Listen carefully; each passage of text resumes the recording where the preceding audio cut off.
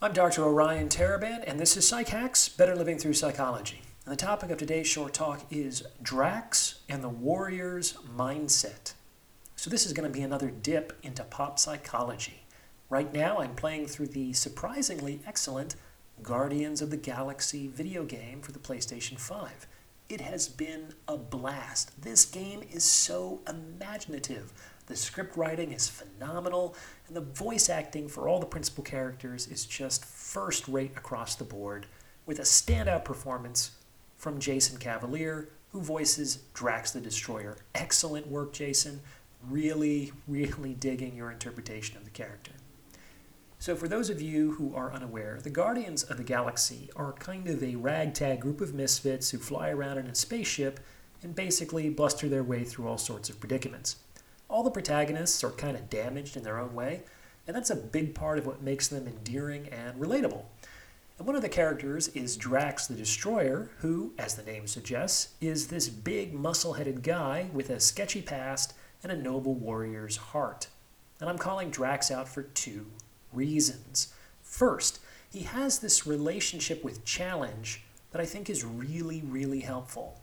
Rather than shying away from the grueling and demanding tasks like most of the other characters, Drax sees the easy path as undignified and unworthy of his attention. He seeks out the biggest baddies to tangle with because only those opponents will bring him glory and renown. While the others are complaining about their misfortune, Drax is enthusiastically embracing the challenge because anything less would betray his legacy and reflect poorly on him as a warrior. So I really like this mindset. Got a big challenge? Great. Bring it on.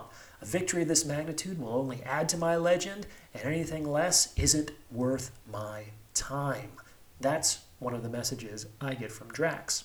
He also has a really great attitude with respect to death.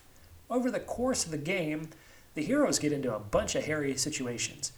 And while the other characters are screaming that they're about to die, Drax seems to be enjoying himself immensely. For Drax, it doesn't seem to be a question of if he will die. That's a foregone conclusion. He knows that he will. The question is whether he will die a noble and glorious death fit for a Catathian warrior. He's not interested in avoiding the end. He's interested in making sure that his inevitable end is worthy of his life, and if so, he will embrace it wholeheartedly. So just a brief character analysis of Drax the Destroyer, who exhibits at least a couple interesting and admirable character traits. Check the game out for yourself, and let me know what you think. If you're listening on Apple Podcasts, Google Podcasts, or Spotify, please like, rate, and review this episode. And if you'd like to schedule a consultation, you can reach me at psychhackspodcast@gmail.com. Thanks for listening.